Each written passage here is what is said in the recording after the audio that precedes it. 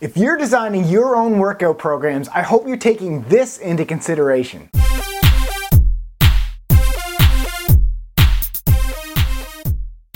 What is up, Live Leaner? I'm Brad Gouthro, and I'm going to assume you're feeling awesome, energetic, and leaner than ever. Why? Because you keep tuning in to Live Lean TV episode after episode. So big thank you for that, and also I'll give you a big fist pump too. Alright, I know a lot of people still take on the task of designing their own workout programs, and that is cool, but I just want to make sure that you're taking the following into consideration with your workout program design. I'm talking about your muscle fiber makeup. Sexy, I know. So just keep this simple statement in mind. A workout design that is effective for one muscle group may not be effective for another. So in other words, just because you may have got certain results with using reps, set, and tempo on building bigger arms, it doesn't mean that same design will also work on building bigger legs.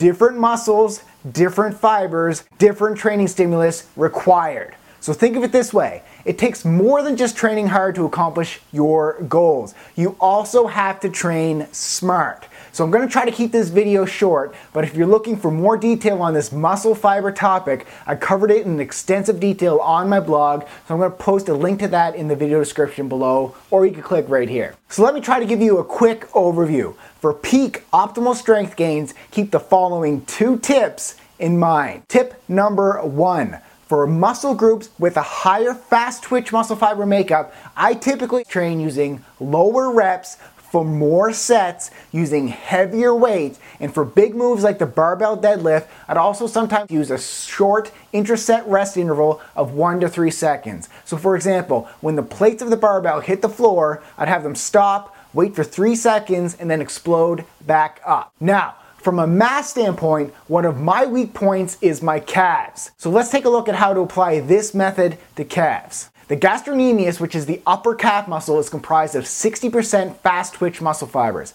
This means it responds best to low reps and heavier weight. So when I do standing calf raises, which hits the upper calf, I usually focus on sets that last between 20 to 40 seconds using a slow tempo that usually will end up about 10 to 15 reps. Now the soleus, which is the lower portion of the calf, is comprised more of slow twitch muscle fibers. So let's talk about this in tip number 2. For slow twitch muscle groups, it would be the opposite of fast twitch muscles. Slow twitch muscles have a higher levels of strength endurance, so for optimal results, we would hit them with higher reps, but we'd use obviously lower weight. The seated calf raise hits the soleus, which is the lower calf, so my sets will usually take more than 40 seconds in the 15 to 25 rep range, which is the proper time under tension needed to create muscle growth with that type of muscle fiber. So there you have it. That is just one way to train via optimizing your muscle fibers and ultimately your performance and strength gains. But remember, regardless if you're a guy or a girl and you're looking to build muscle or to lose fat,